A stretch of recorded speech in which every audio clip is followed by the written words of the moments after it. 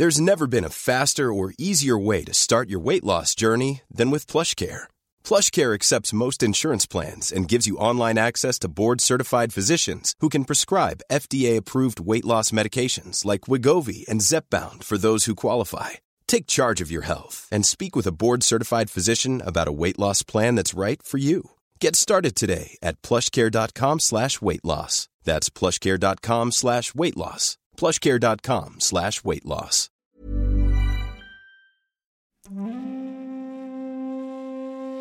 From Decrypt Media, this is the Decrypt Daily. My name is Matthew Deemer. Today on the show, I'm going to read for you Satoshi Nakamoto's Bitcoin white paper. I want to apologize. This week's shows have been different, really different. It's because I've been traveling, but we will get back to normal next week. Let's get into those crypto prices before we get into the white paper. I'm recording this at 7:15 a.m. Mountain Time. Bitcoin is sitting at $39,349, up 1% in 24. Ethereum is at $2,621, up 1.5%. Tether is number 3. Binance Coin is at $374, up 1.5%. And USDC is number 5. Running off the top 10, we have Terra, XRP, Cardano, Solana, and Avalanche. Total market cap, we're at $1.75 trillion, a BTC dominance of 42.4, and an ETH dominance of 17.9. The reason why I'm doing this is because there's a lot of people in the space that have never read the Bitcoin white paper. Well, that's all about to change.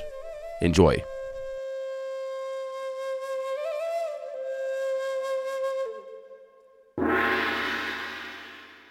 Bitcoin, a peer-to-peer electronic cash system, by Satoshi Nakamoto. Abstract. A purely peer-to-peer version of electronic cash would allow online payments to be sent directly from one party to another without going through a financial institution. Digital signatures provide part of the solution, but the main benefits are lost if trusted third party is still required to prevent double spending. We propose a solution to the double spend problem using a peer-to-peer network. The network of timestamps and transactions by hashing them onto an ongoing chain of hash-based proof of work, forming a record that cannot be changed without redoing the proof of work. The longest chain not only serves as the proof of sequence of events witnessed, but proof that it came from the largest pool of CPU power. As long as the majority of CPU power is controlled by nodes that are not cooperating to attack the network, they'll generate the longest chain and outpace attackers. The network itself requires a minimum structure. Messages are broadcasted on the best ever basis, and nodes can leave and rejoin the network at will, accepting the longest proof of work chain as proof of what happened while they were gone.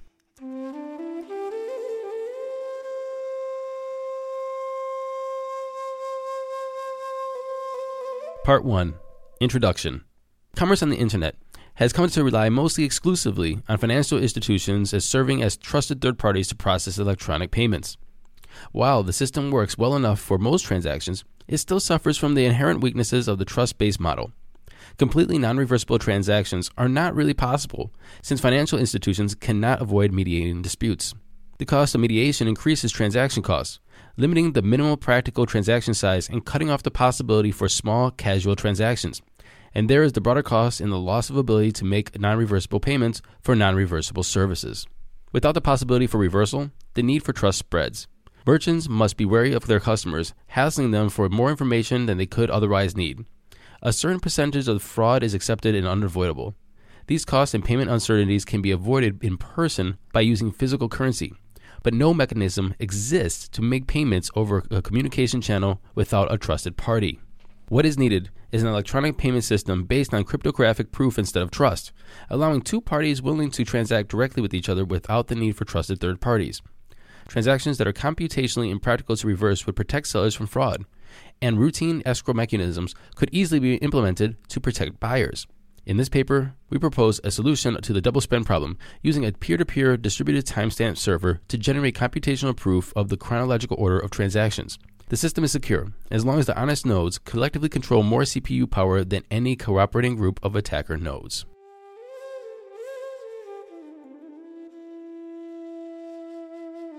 Part 2. Transactions. We define an electronic coin as a chain of digital signatures.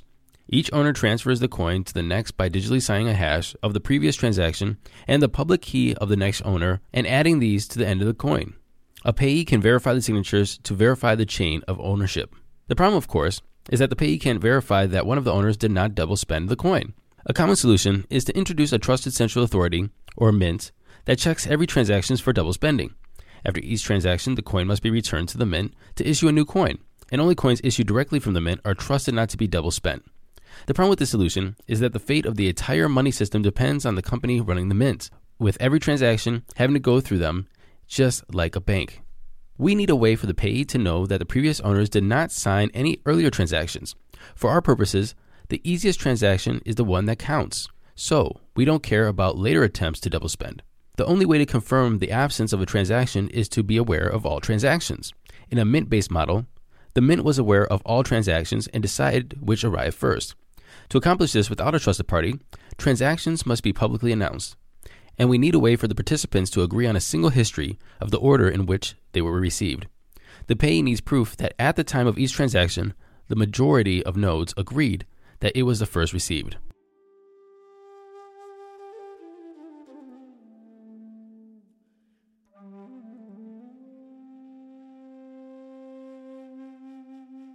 Part 3. Timestamp Server. The solution we propose begins with a timestamp server. A timestamp server works by taking a hash of a block of items to be timestamped and widely publishing them in the hash, such as a newspaper or a Usenet post.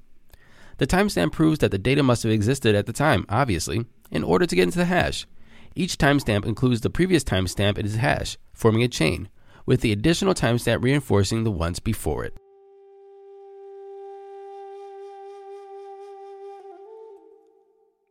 Part 4. Proof of Work. To implement a distributed timestamp server on a peer-to-peer basis, we will need to use a proof of work system similar to Adam Back's Hashcash, rather than a newspaper or a Usenet post. The proof of work involves scanning for a value that when hashed, such as with SHA-256, the hash number begins with number 0 bits. The average work required is exponential in the number of 0 bits required and can be verified by executing a single hash. For our timestamp network, we implement a proof of work by increasing a nonce in the block unit. A value is found that gives the block's hash the required 0 bits. Once the CPU effort has been expended to make it satisfy the proof of work, the block cannot be changed without redoing the work. As later blocks are chained after it, the work to change the block will include redoing all the blocks after it. The proof of work also solves the problem of determining representation in the majority decision making. If the majority were based on the one IP address, one vote, it could be subverted by anyone able to allocate many IPs. Proof of work is essentially one core CPU, one vote. The majority decision is represented by the longest chain, which has the greatest proof of work effort invested into it. If a majority of CPU power is controlled by honest nodes, the honest chain will grow the fastest and can outpace any competing chains. To modify this pass block, an attacker would have to redo the proof of work of the block and all blocks after it, and then catch up and surpass the work of the honest nodes. We will show you later that the probability of a slower attacker catching up diminishes exponentially as the subsequent blocks are added. Compensate for this increasing hardware speed and varying interest in running nodes over time. The proof of work difficulty is determined by a moving average target on the number of blocks per hour. If they're generated too fast, the difficulty increases.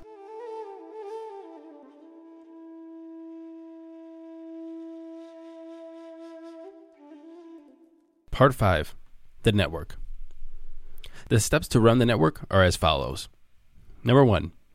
New transactions are broadcasted to all nodes. Number 2.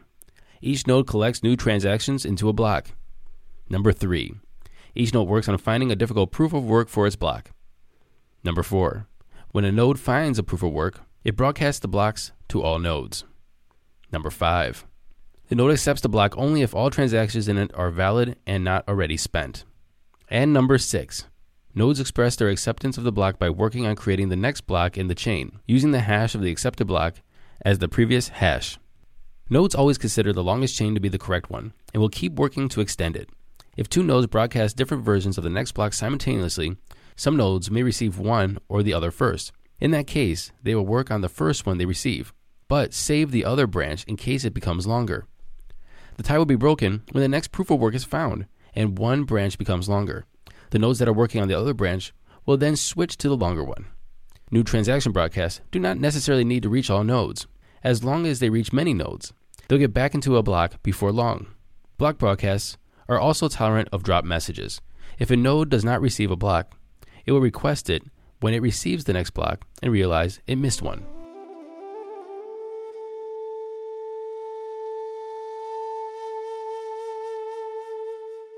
Part 6. Incentive. By convention, the first transaction in a block is a special transaction that starts with a new coin owned by the creator of the block. This adds an incentive for the nodes to support the network and provides a way to initially distribute coins into circulation, since there is no central authority to issue them. The steady addition of a constant amount of new coins is analogous to gold miners expending resources to add gold into circulation. In our case, it's CPU time and electricity that is expended. The incentive can also be funded with transaction fees. If the output value of a transaction is less than the input value, the difference is a transaction fee that is added to the incentive value of the block containing the transaction. Once a predetermined amount of coins have entered into circulation, the incentive can then transition entirely into transaction fees and completely inflation-free. The incentive may help encourage nodes to stay honest. If a greedy attacker is able to assemble more GPU power than the honest nodes, then he would have to choose between using it to defraud people by stealing back his payments or using it to generate new coins. He ought to find it more profitable to play by the rules, such rules that favor him with more new coins than anyone else combined, than to undermine the system and the validity of his own wealth.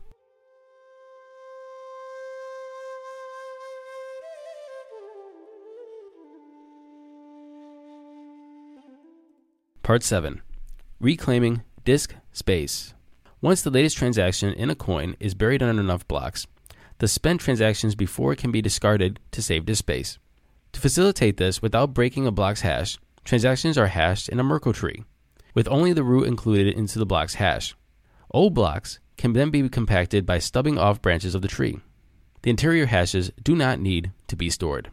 A block header with no transactions would be about 80 bytes. If we suppose blocks are generated every 10 minutes, 80 bytes times 6 times 24 times 365 equals 4.2 megabytes per year. With computer systems typically selling with 2 gigabytes of RAM as of 2008, and Moore's Law predicting current growth of about 1.2 gigabytes per year, storage should not be a problem even if the block headers must be kept in memory.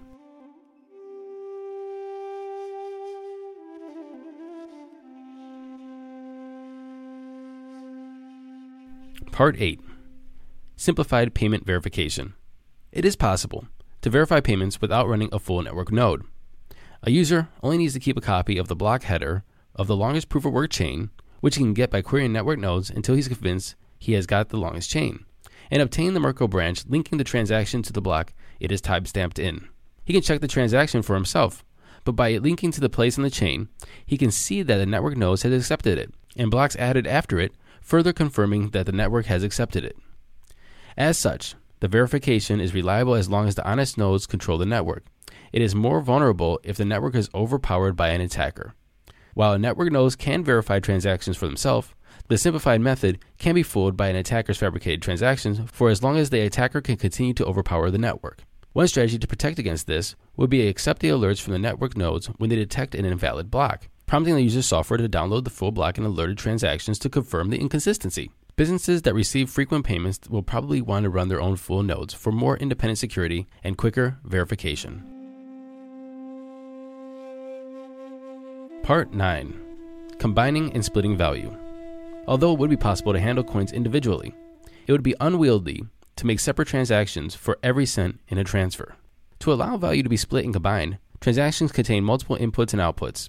Normally, there would be either a single input from a larger previous transaction or multiple inputs combining smaller amounts, and at most 2 outputs, one for the payment and one returning the change, if any, back to the sender.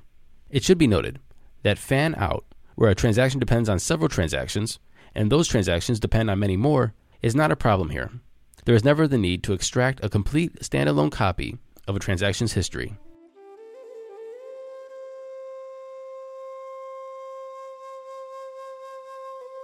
Part 10. Privacy. The traditional banking model achieves a level of privacy by limiting access to information to all the parties involved and the trusted third party. The necessity to announce all transactions publicly precludes this method, but privacy still can be maintained by breaking the flow of information in another place, by keeping public keys anonymous. The public can see that someone is sending an amount to someone else, but without the information linking the transaction to anyone. This is similar to the level of information released by stock exchanges, where the time and the size of the individual trades, the tape, is made public, but without telling who the parties were. As an additional firewall, A new key pair should be used for each transaction to keep them from being linked to a common owner. Some linking is unavoidable, with multi-input transactions which necessarily reveal that their inputs are owned by the same owner. The risk is that if the owner's key is revealed, linking could reveal other transactions that belong to the same owner.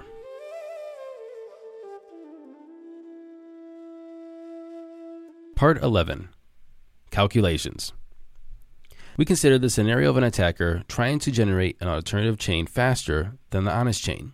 Even if this is accomplished, it does not throw the system into arbitrary changes, such as creating value out of thin air or taking money that never belonged to the attacker. Nodes are not going to be accepted with invalid transactions as payment, and honest nodes will never accept a block containing them. An attacker can only try to change one of the known transactions to take back money he recently spent.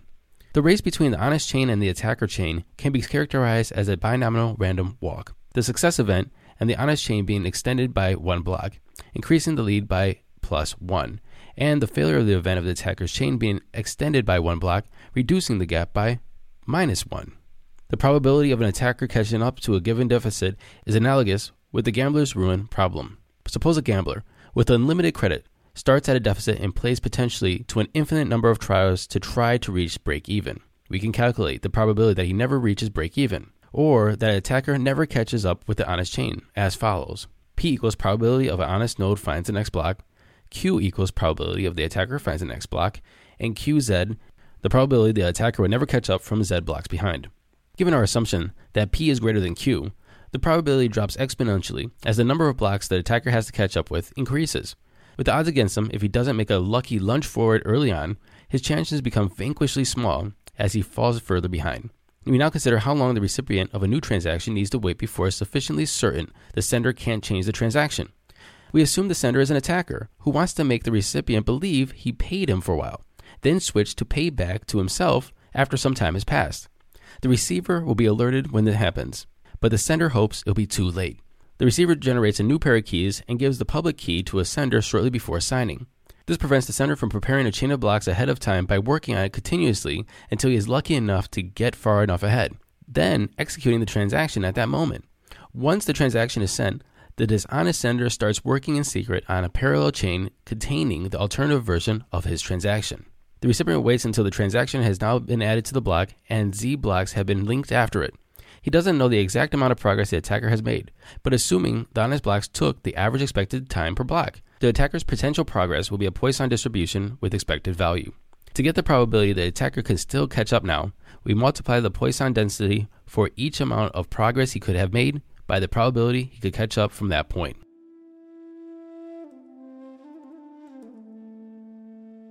Part 12. Conclusion. We proposed a system for electronic transactions without relying on trust. We started with the usual framework of coins made from digital signatures, which provides strong control of ownership, but is incomplete without a way of preventing double spending. To solve this, we proposed a peer-to-peer network using proof of work to record public history of transactions that quickly become computationally impractical for an attacker to change it if honest nodes control a majority of the CPU power. The network is robust in its unstructured simplicity. Nodes work all at once with little coordination. They do not need to be identified, since messages are not routed to any particular place, and they don't need to be delivered on the best effort basis. Nodes can leave and rejoin the network at will, accepting the proof of work chain as proof of what happened while they were gone. They vote with their CPU power. They express their acceptance of valid blocks by working on extending them and rejecting invalid blocks by refusing to work on them. Any needed rules and incentives can be enforced with this consensus mechanism. That was the Bitcoin white paper by Satoshi Nakamoto. Within the white paper, there's a lot of graphs and charts. So, I suggest clicking the link in the show notes and checking it out. It maybe can make things make a little bit more sense. And I've never read a whole Bitcoin white paper before, so if it was a little choppy, I apologize. You can also open the link and read along with me. It is verbatim. I know this show was a little bit different than usual, and I will give you a full recap of the Ethereum conference in Jackson Hole. And we'll get back to our regular program, Daily News, next week. But I want to take this opportunity to make sure that we all had the basis of the Bitcoin white paper. I hope you enjoyed. And remember, you can always email me, MatthewAaron@decrypt.co. And until tomorrow, happy hodling, everyone.